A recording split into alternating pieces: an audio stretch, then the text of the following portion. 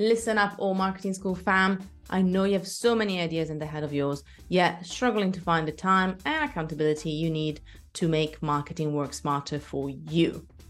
Which is why I want to remind you of our All Access Pass and All Marketing School course library.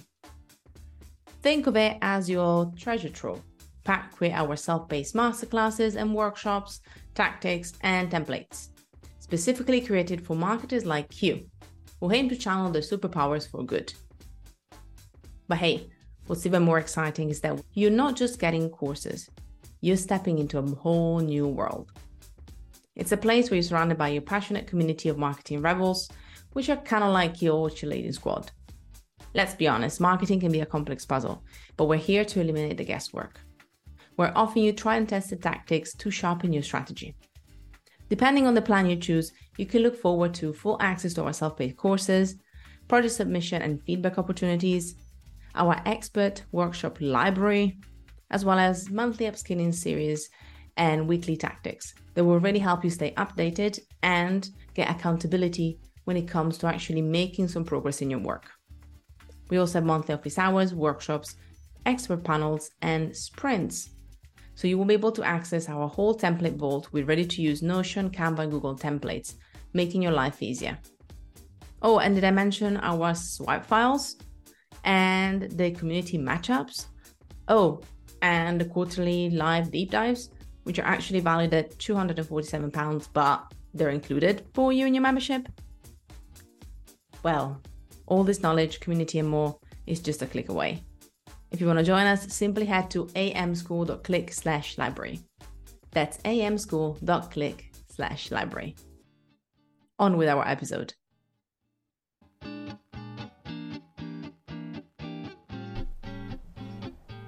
Welcome to Alt Marketing School. We are proudly bringing together a new wave of marketers, just like yourself. We want to provide you with the skills to speak to your audience purposefully, empower clients with winning strategies to market their brands, champion their values, and make a positive impact in the online world. My name is Fab, and I'm your host. May the class begin.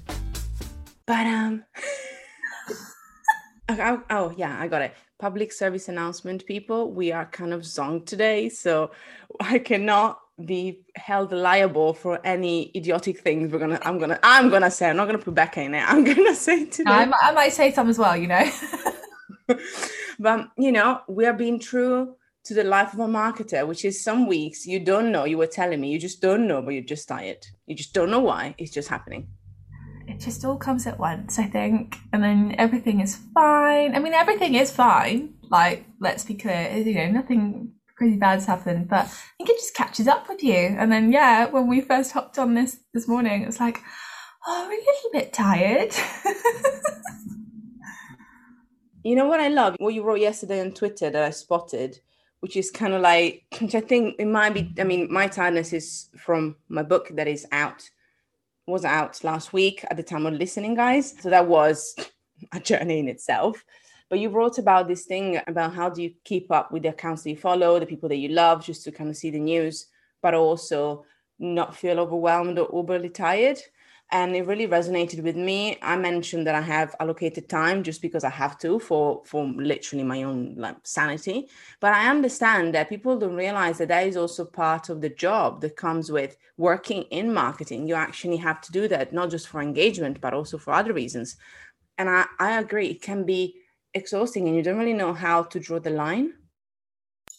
No, I think that's definitely been a thing for me this week. I realized how much when I'm going on social media, particularly I would say Twitter and Instagram is where I experience this feeling of I follow a lot of people who are in the industry who inspire me and who are doing amazing work. And a lot of the time that's really motivating and really you want to support them, you want to keep up with what's going on, and it's great. And then sometimes I think it just tips over into starting to feel, oh my God, how are people managing to do so much? They're doing such amazing work. How do they fit in anything else? Where's the balance? And then your own feed becomes this kind of overwhelming scrolling experience where you're like, oh, I came on here because I had 10 minutes, that I just wanted to fill up with scrolling. And now this has not worked out. This has had the opposite effect to what I wanted. I'm now questioning my life choices. Yeah, exactly. You know, it's one of the things that I think when I was writing Reclaim Your Time Off, which obviously I was talking about, like the publishing week last week, I realized that whether you work in marketing, which obviously for us is a case, or whether even just you work online or you have an element of online world, but also if you're working retail, if you work in hospitality, obviously I think a lot of people we're talking about shifting consumer trends now, just for context. A lot of people have been adopting the online world and looking at online show reels, because that's what they tend to be. You know what I mean? A lot more. And I think I put a lot of pressure on everyone in different ways. And I kind of feel, and I've just seen it, again, this has been a bit of a theme in the last chats, but I've seen people stepping back a bit more. I am personally doing it, again, it's because I'm literally exhausted by finishing a book, but I literally had so many conversations where people just said, yeah, I'm just going to rein it in. I'm just going to slow it down. And it could be because things are opening in different sides of the world. But I also think it's because we are all a bit zonked and ready to just, get away from that side of things and be a bit more mindful of our usage as well. I definitely. And I think as well, you raise a good point there, which reminds me of, I don't know how you felt, but I think during the last year where we've been in lockdown and stuff, the amount of time I'm on my phone has crept up quite a lot. And so now, I think before then, it was a manageable amount. I don't remember having this feeling, maybe, once in a blue moon, but it wasn't like a constant. And now I think because it's crept up and my default is to, where we've had not had the option to go out and do things for such a long time. Obviously now it's coming back, which is amazing. But it's like, oh yeah, I'll just go on my phone, or I'll just scroll, or most things kind of revolve around social media in some way. And I think I definitely feel like now things are opening up again. I'm like, yeah, I would actually really welcome the chance to take a step away from social media and just back off and reduce the scrolling time. And yeah, I think it's just crept up without me realizing, for sure, like over the last 12 months. And now I'm starting to feel the effects of like, oh my God, it's just too much happening. Can't handle it. I love that you mentioned that, because I was reading a piece that I put into the Alt Marketing School newsletter. If you're not subscribed, literally, add your best email there. It makes us happy. It makes the world happy. So go and do it. Check the show notes.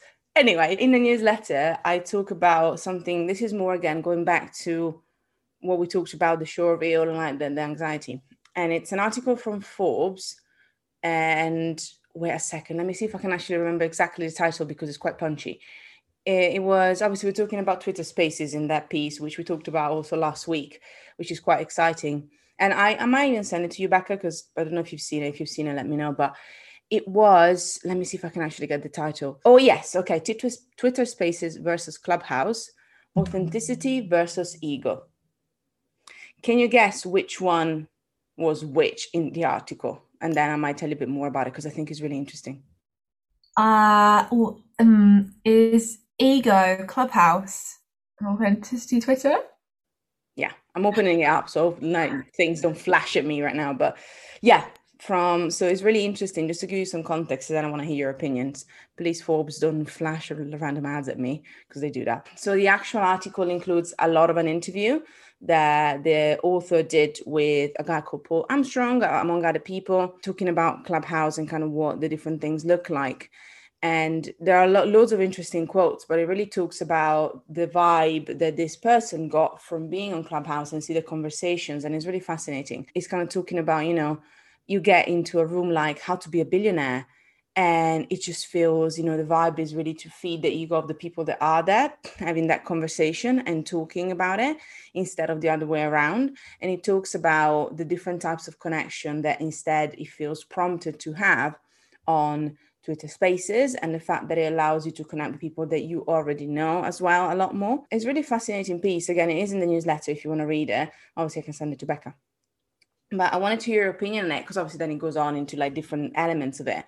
But when I saw it, I just wanted to click on it and kind of read a bit more about it because I found it really, really interesting. And also shows, before I let you take the proverbial mic, is interesting because it really shows that this week was the week that Clubhouse put the beat over their Android, but downloads are still going down now. It is actually now officially going down. So that's really interesting. Anyway, what do you think?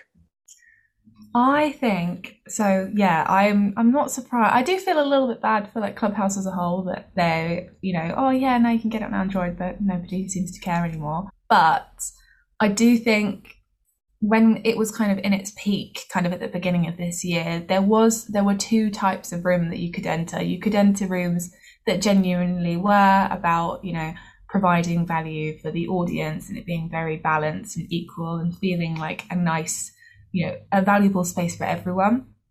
But there were those almost like clickbaity rooms with those punchy headlines like, oh yeah, come find out how I got 1 million followers and all of those type ones, which are a little bit okay, not 100% sure about that. And I think as well, because maybe it was a new platform, a new concept, you're always going to get the early adopters, and some of them are just looking to make quick wins. Okay, I want to get as many followers as I can to benefit myself, kind of obviously, but it's how you go about it. And I don't know if you're trying to just get quick wins from it, if that's a viable long-term strategy, which is why I think with Twitter Spaces, actually, you kind of have to prove that you've got valuable content to give before you do a Twitter Space.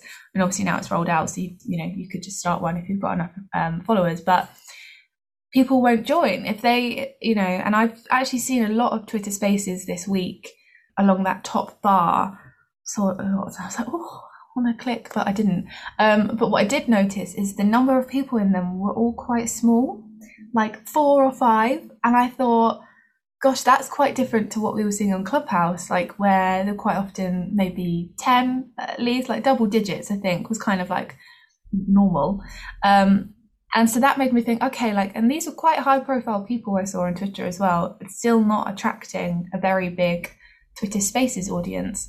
So I think it just proves that, you've got to be committed. And if you're going to use it, it's got to be part of your long-term strategy as well. But I think people are only going to tune into these social audio rooms now if you've proved already, oh yeah, this is the kind of content that you can expect from me, and not be doing it for just some, oh yeah, I want to see some new followers. No, that's not what it's for.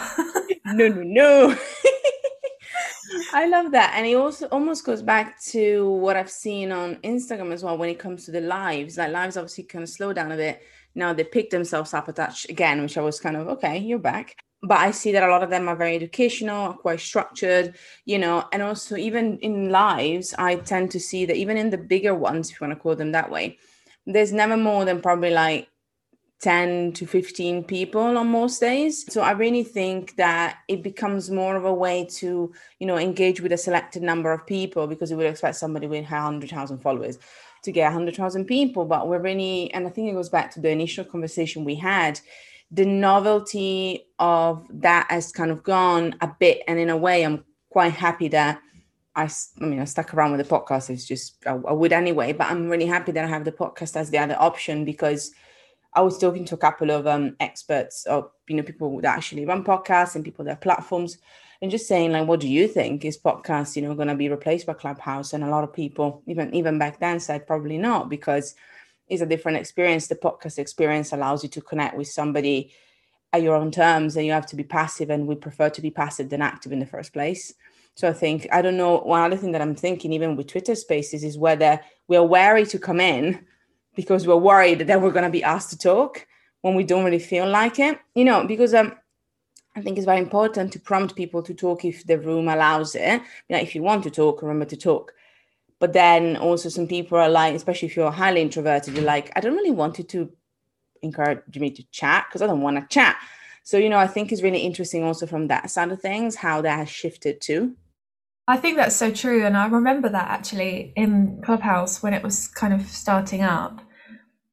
it was like a bit, almost like a little bit of fear when you're first exploring the app and figuring out how it works. It is a bit scary, not massively, but you click on a room and you're like, wait, are they going to be able to hear me? Like, it's that unknown where people still haven't quite figured out how like this social audio experience quite works.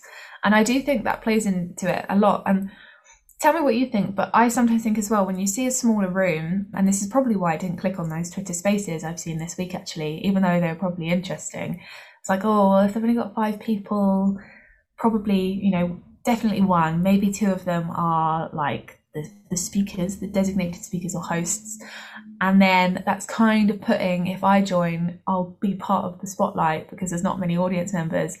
And yeah, if you're doing something else or you just don't fancy talking, it's like, well, want to join, don't want to have anything to say, but also don't want to appear like almost rude if they're like, oh yeah, come up on stage, and you're like, no, it's just like, I just want to listen because I'm enjoying your content. But I do wonder if, I was thinking of something else that you said as well, just the whole experience and how that will kind of, by having those Twitter spaces that are to a small group, you are catering for maybe your like most dedicated followers, which could work well. But yeah, I think it's interesting that kind of balance between, people want to listen, but do they want the pressure of talking? Or yeah, like you say, our podcast actually really nice because it's like, yeah, listen, there's no pressure. They're not going to suddenly start talking to me and be like, hey, come up. It's like, oh no, I can't, I don't want to, I've got nothing to say. So yeah, social audio is an interesting one. Have you seen, though, just talking about actual news, again, today we were going off on a gorgeous tangent of awesomeness, but I feel the energy is shifting in the air, and it could be me, but I just feel the energy is shifting in a lot of ways. But interestingly, on Twitter Spaces, so they rolled out for everyone with more than 600 followers, and at the same time, they started testing. Have you seen it? Let's see if her face, maybe not. Her face tells me maybe not. They started testing ticketed spaces. I just did it, and nobody heard me going, oh. She was oohing inside. Yeah. There are pictures of that testing. I mean, I think they tested and there's a couple of bugs, so they're not really testing too much apparently, because it's like a bit like the tip jar kind of vibe. Well, basically you can charge, I don't remember, again, don't quote me on it. It's in the newsletter. It says exactly, there's the link to the official article. But the testing is that you can charge a specific amount, whether it's $5 or whatever, to enter a Twitter space. It's a bit like Facebook when they tried to do ticketed events. But then again, do I even look for events on Facebook? Funnily enough, I would probably go to Eventbrite first, even, if you know what I mean. So it's really interesting. So it's cool. But my question is, once again, is that going to work? Is that needed? Who would want to? It's a bit like the super followers for me, but because I love Twitter, but I'm not, I love it in a less enthusiastic way, I guess. So I'm always like, would I pay for that? Especially when it's a space and then you can join in afterwards, thoughts? Yeah, I don't know if I would join. Well, I'd want to join, but I don't know whether I'd want to pay. I guess it depends how much it would be. And also, what are they offering? Which is, it feels like it almost needs to be an exclusive, like, you can't get this anywhere else. It's a one-off. But I don't know whether Twitter is the right environment for that, because at the moment, I still think it can do with some, ironing out of the interface and everything. Like nothing major at all. But I'm thinking, if it was a paid kind of event thing, yeah, is audio the best place for that? Or would it be good to have the option of like more visual stuff as well? I don't know. It would have to be very good content and like maybe a very good guest to get me to part ways with some money. But I'm not sure about that one. At the same time, actually, kind of going back to what you just said as well, another thing that happened, obviously, a couple of weeks ago, we talked about Apple Podcast allowing subscriptions. And then Spotify was like, you're not going to catch me red-handed here. I'm going to now allow subscription to all podcasters, because I'm a podcaster, obviously, also on Spotify. You got all the podcasts also in there. And I got this email saying, hi, you can now also charge if you want. So I love the fact that each platform is trying to hone which one is going to take like the percentage of your subscription. But now I'm going to throw the question back at us in another way. We talked about it a bit because the creator economy obviously is becoming a big thing. Even within that, even within, the actual podcast, which I did try, just for transparency, I did actually try to do a paid version of the podcast at the beginning, like just kind of like soft launch it. And then I realized this is from a creator perspective. I'm already having 1 or 2 shows a week. I was like, do I want to have, like an extra, other stuff that I need to record? But I'm also wondering how, from a creative perspective, from a brand perspective, is yet another thing that you need to get your audience to buy into. You know what I mean? Is another thing that you need to ask people, and how many things can people subscribe to these days? Even if they do love you, it's just always that kind of slippery slope of Substack newsletter. And then you've got, again, for example, the podcast, and then you got this, and then you got that, all of these subscriptions. It just feels there's a lot of extra content you have to create and extra content people have to digest. I think it's a very good point, and I wonder if that will actually kind of become quite a big barrier for creators and also audiences, because I'm thinking about like Patreon, for example, is quite good because you can have different types of content. It could be a video, it could be a written post, you could upload different files there, and that's quite nice from an audience perspective because you're paying one amount of money every month, and no matter what form the creator wants to produce, like they can upload it there. Whereas with all these little avenues where, again, it's not going to be massive amounts of money, like it might be £1 or like £5, whatever, and you're like, oh yeah, that's reasonable, that's not that much, but that's all going to add up. And if you're having to follow, or if you're having to subscribe in multiple places for one creator, that's, I wonder if people would be like, well, I'm going to have to pick one channel like that, for that person.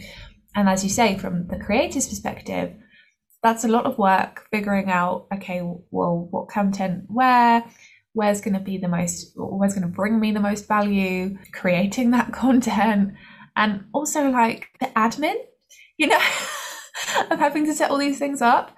At the moment, I feel like we're just on the cusp of like, there are options to produce paid or like work that you can subscribe to.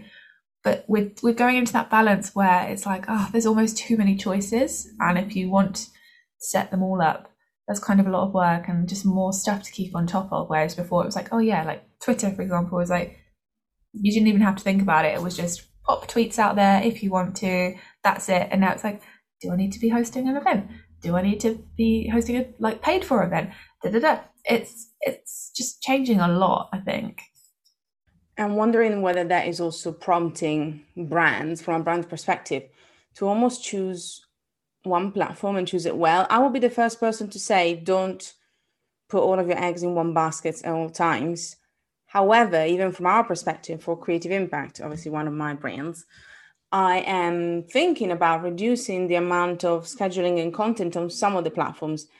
Even if what's funny though, I was looking at the analytics, because kids look at your analytics to figure out where people are coming from, just as a reminder.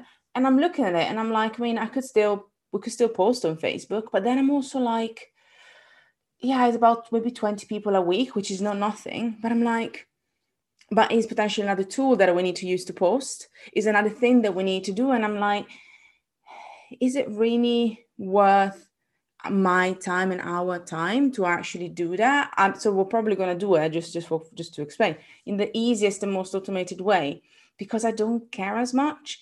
And I think it's just realized from a marketer perspective, that's where I'm at. I'm like, I want to do less and better because I just don't have the energy to do more. And I don't know if that makes sense to you as well. Yes, I think it's that thing you've almost got to pick like your 2 to 3 platforms where you're going to give it your all, and that's going to be your strongest area where you can give them more time and attention, and they're probably where your audience are most engaged as well. And so you're getting that kind of feedback, which is part of the reward, I feel like, when you're producing content. If if that's on Instagram, for example, and your audience are really engaged, it's nice. It makes it all feel worth it, because you're like, oh yeah, this is actually really enjoyable. But then I do think you get platforms, you're like, well, there are people there, but I'm not getting as much out of this. This isn't as valuable, but it's still a little bit valuable, you know, and it's finding that balance. But I completely agree. I think you've got to, it's hard, right? You've got to figure out, okay, where are people? What kind of content am I producing? Where is that going to fit best? And where can I focus my attention without, you know, like I would say with Instagram, as great as it is, and you know, they're doing so much with different content types and everything.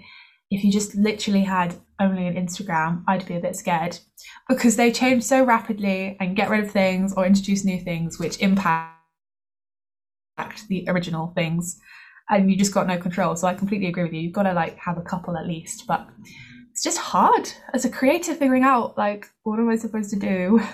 I agree. And I think it's kind of going back to that idea. I love what you mentioned there as well. Find 2 or 3 platforms that you really want to hone, that you feel really strongly about, and then see how you can kind of use your content the best way there, because I think it's key. And also, one of the things that I found is that, like, I have some things that are still scheduled, and almost like, for example, things like Instagram are almost much more like happy to schedule a lot of it. But then, for example, platforms like LinkedIn, there is some things that are scheduled that I'm finding more and more, especially on platforms like LinkedIn, that actually being able to post more organically and actually, you know, tag people and things like that. Now it's much more valuable. And I'm wondering whether it is because in itself, the platform is having a surge of really good conversations. And so it's kind of almost is changing the way that we're looking at some of these platforms, depending on really what type of content you're putting out there. And it's kind of really shifting also the time that we're spending on them. I don't know if that makes sense. I think it does. And I think like LinkedIn's a good example because it used to be I'm going to say it, used to be quite a boring platform. You know, people just had this view of it, and rightly so.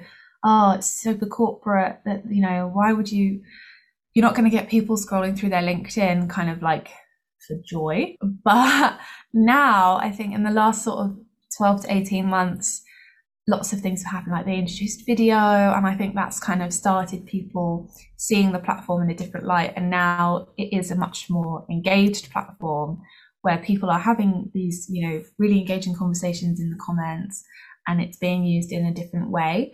So I think there is definitely a shift, like you're saying. I think it is hard figuring out, like almost predicting as well, okay, like when you're building your strategy, what's going to happen in like 6 months to a year's time? How are the audience going to shift? Do you need to shift with them? And how that might affect your content, or like where you're focusing your attention, or how much time as well do you need to think about dedicating to engaging with them potentially as well? It's almost like our strategies are gonna become more compact and a bit shorter and able to actually cater for that a bit more, because I think platforms have shifted a lot in the last 12 months for obvious reasons. And now I think, because as we said in the beginning, just to go back to the first point we made, people are spending less time and more conscious time. I think now what's going to happen is that each platform is, again, is been trying, and now even more so, to be the one that people would use as the go-to. So I think from a brand perspective, I agree with you. Now, before you would talk about, and I would teach people how to do 12-month strategies, et cetera, et cetera. And it's good to have that roadmap. But also I think the flexibility that you need as a marketer has completely changed. And, you know, being able to do that, it actually saves you a lot of headaches as well. Yeah, I think being flexible and knowing that at any point, despite how well planned your strategy is, you might just have to flip it over and be like, okay, something major has happened with the platform or how audiences are interacting. I need to change everything. And I think that's quite good, actually, like you say, having a general idea of like, okay, in 12 months, I want to have got here, but knowing that along the way, you might have to drastically adapt what you were doing. Like if a new platform comes along, or completely, you know, this time a year ago, I don't think any of us were half as bothered about, you know, short form video. And now it's like, we've all got TikToks, we've all got Instagram Reels, YouTube Shorts. It's just these things come out of kind of almost nowhere that suddenly, we're all doing it. We're all thinking how we can use it, and like thinking from a short form video first point of view, you know, and you've just got to be prepared for those kinds of changes, I think. That is so true. And guys, I really hope that today we covered a lot of things in a short little time. I appreciate that. It was like, whoa, all the things. But you can see a thread there. And I think it reflects on audience's behavior and also how can we adapt to it. That's kind of like the bottom line of today. So we actually had a thread somehow. But I'm really excited. There's more stuff actually that came out this week. So it might be that some of it I'm going to talk about next week because I'm going to trail. There's a couple of things that we didn't touch on, but want to make sure that you have enough to digest and not too much. As always, if you want to find out all the links, you can go to allmarketingschool.com. And now there's going to be a section also where you can access all of the old, link trails so that you can read through them almost as blog posts. But also I would say subscribe to the newsletter because you also get some free little extra things every so often, little webinars, little things coming that you might want to check out. If you want to ask me any question, I'm at Fab Giovanetti, FABGIOVANETTI on social. Becca, where can people find you again? Becca Social across all of the platforms. I will be there and I can wave at you and chat. I can poke you like we used to do on Facebook in the old days. What a weird thing poking was, huh? It was quite weird. Yeah, it was quite weird. A little bit strange. Why did they have that to begin with? Weird. Bye, guys. Thank you so much for listening. Head to altmarketingschool.com to find out more about the topics that we covered in this week's class. If you want to make your teachers happy, then hop onto iTunes and leave us a 5-star review. Oh, and don't forget to spread the love on Instagram at Alt Marketing School. Until next time.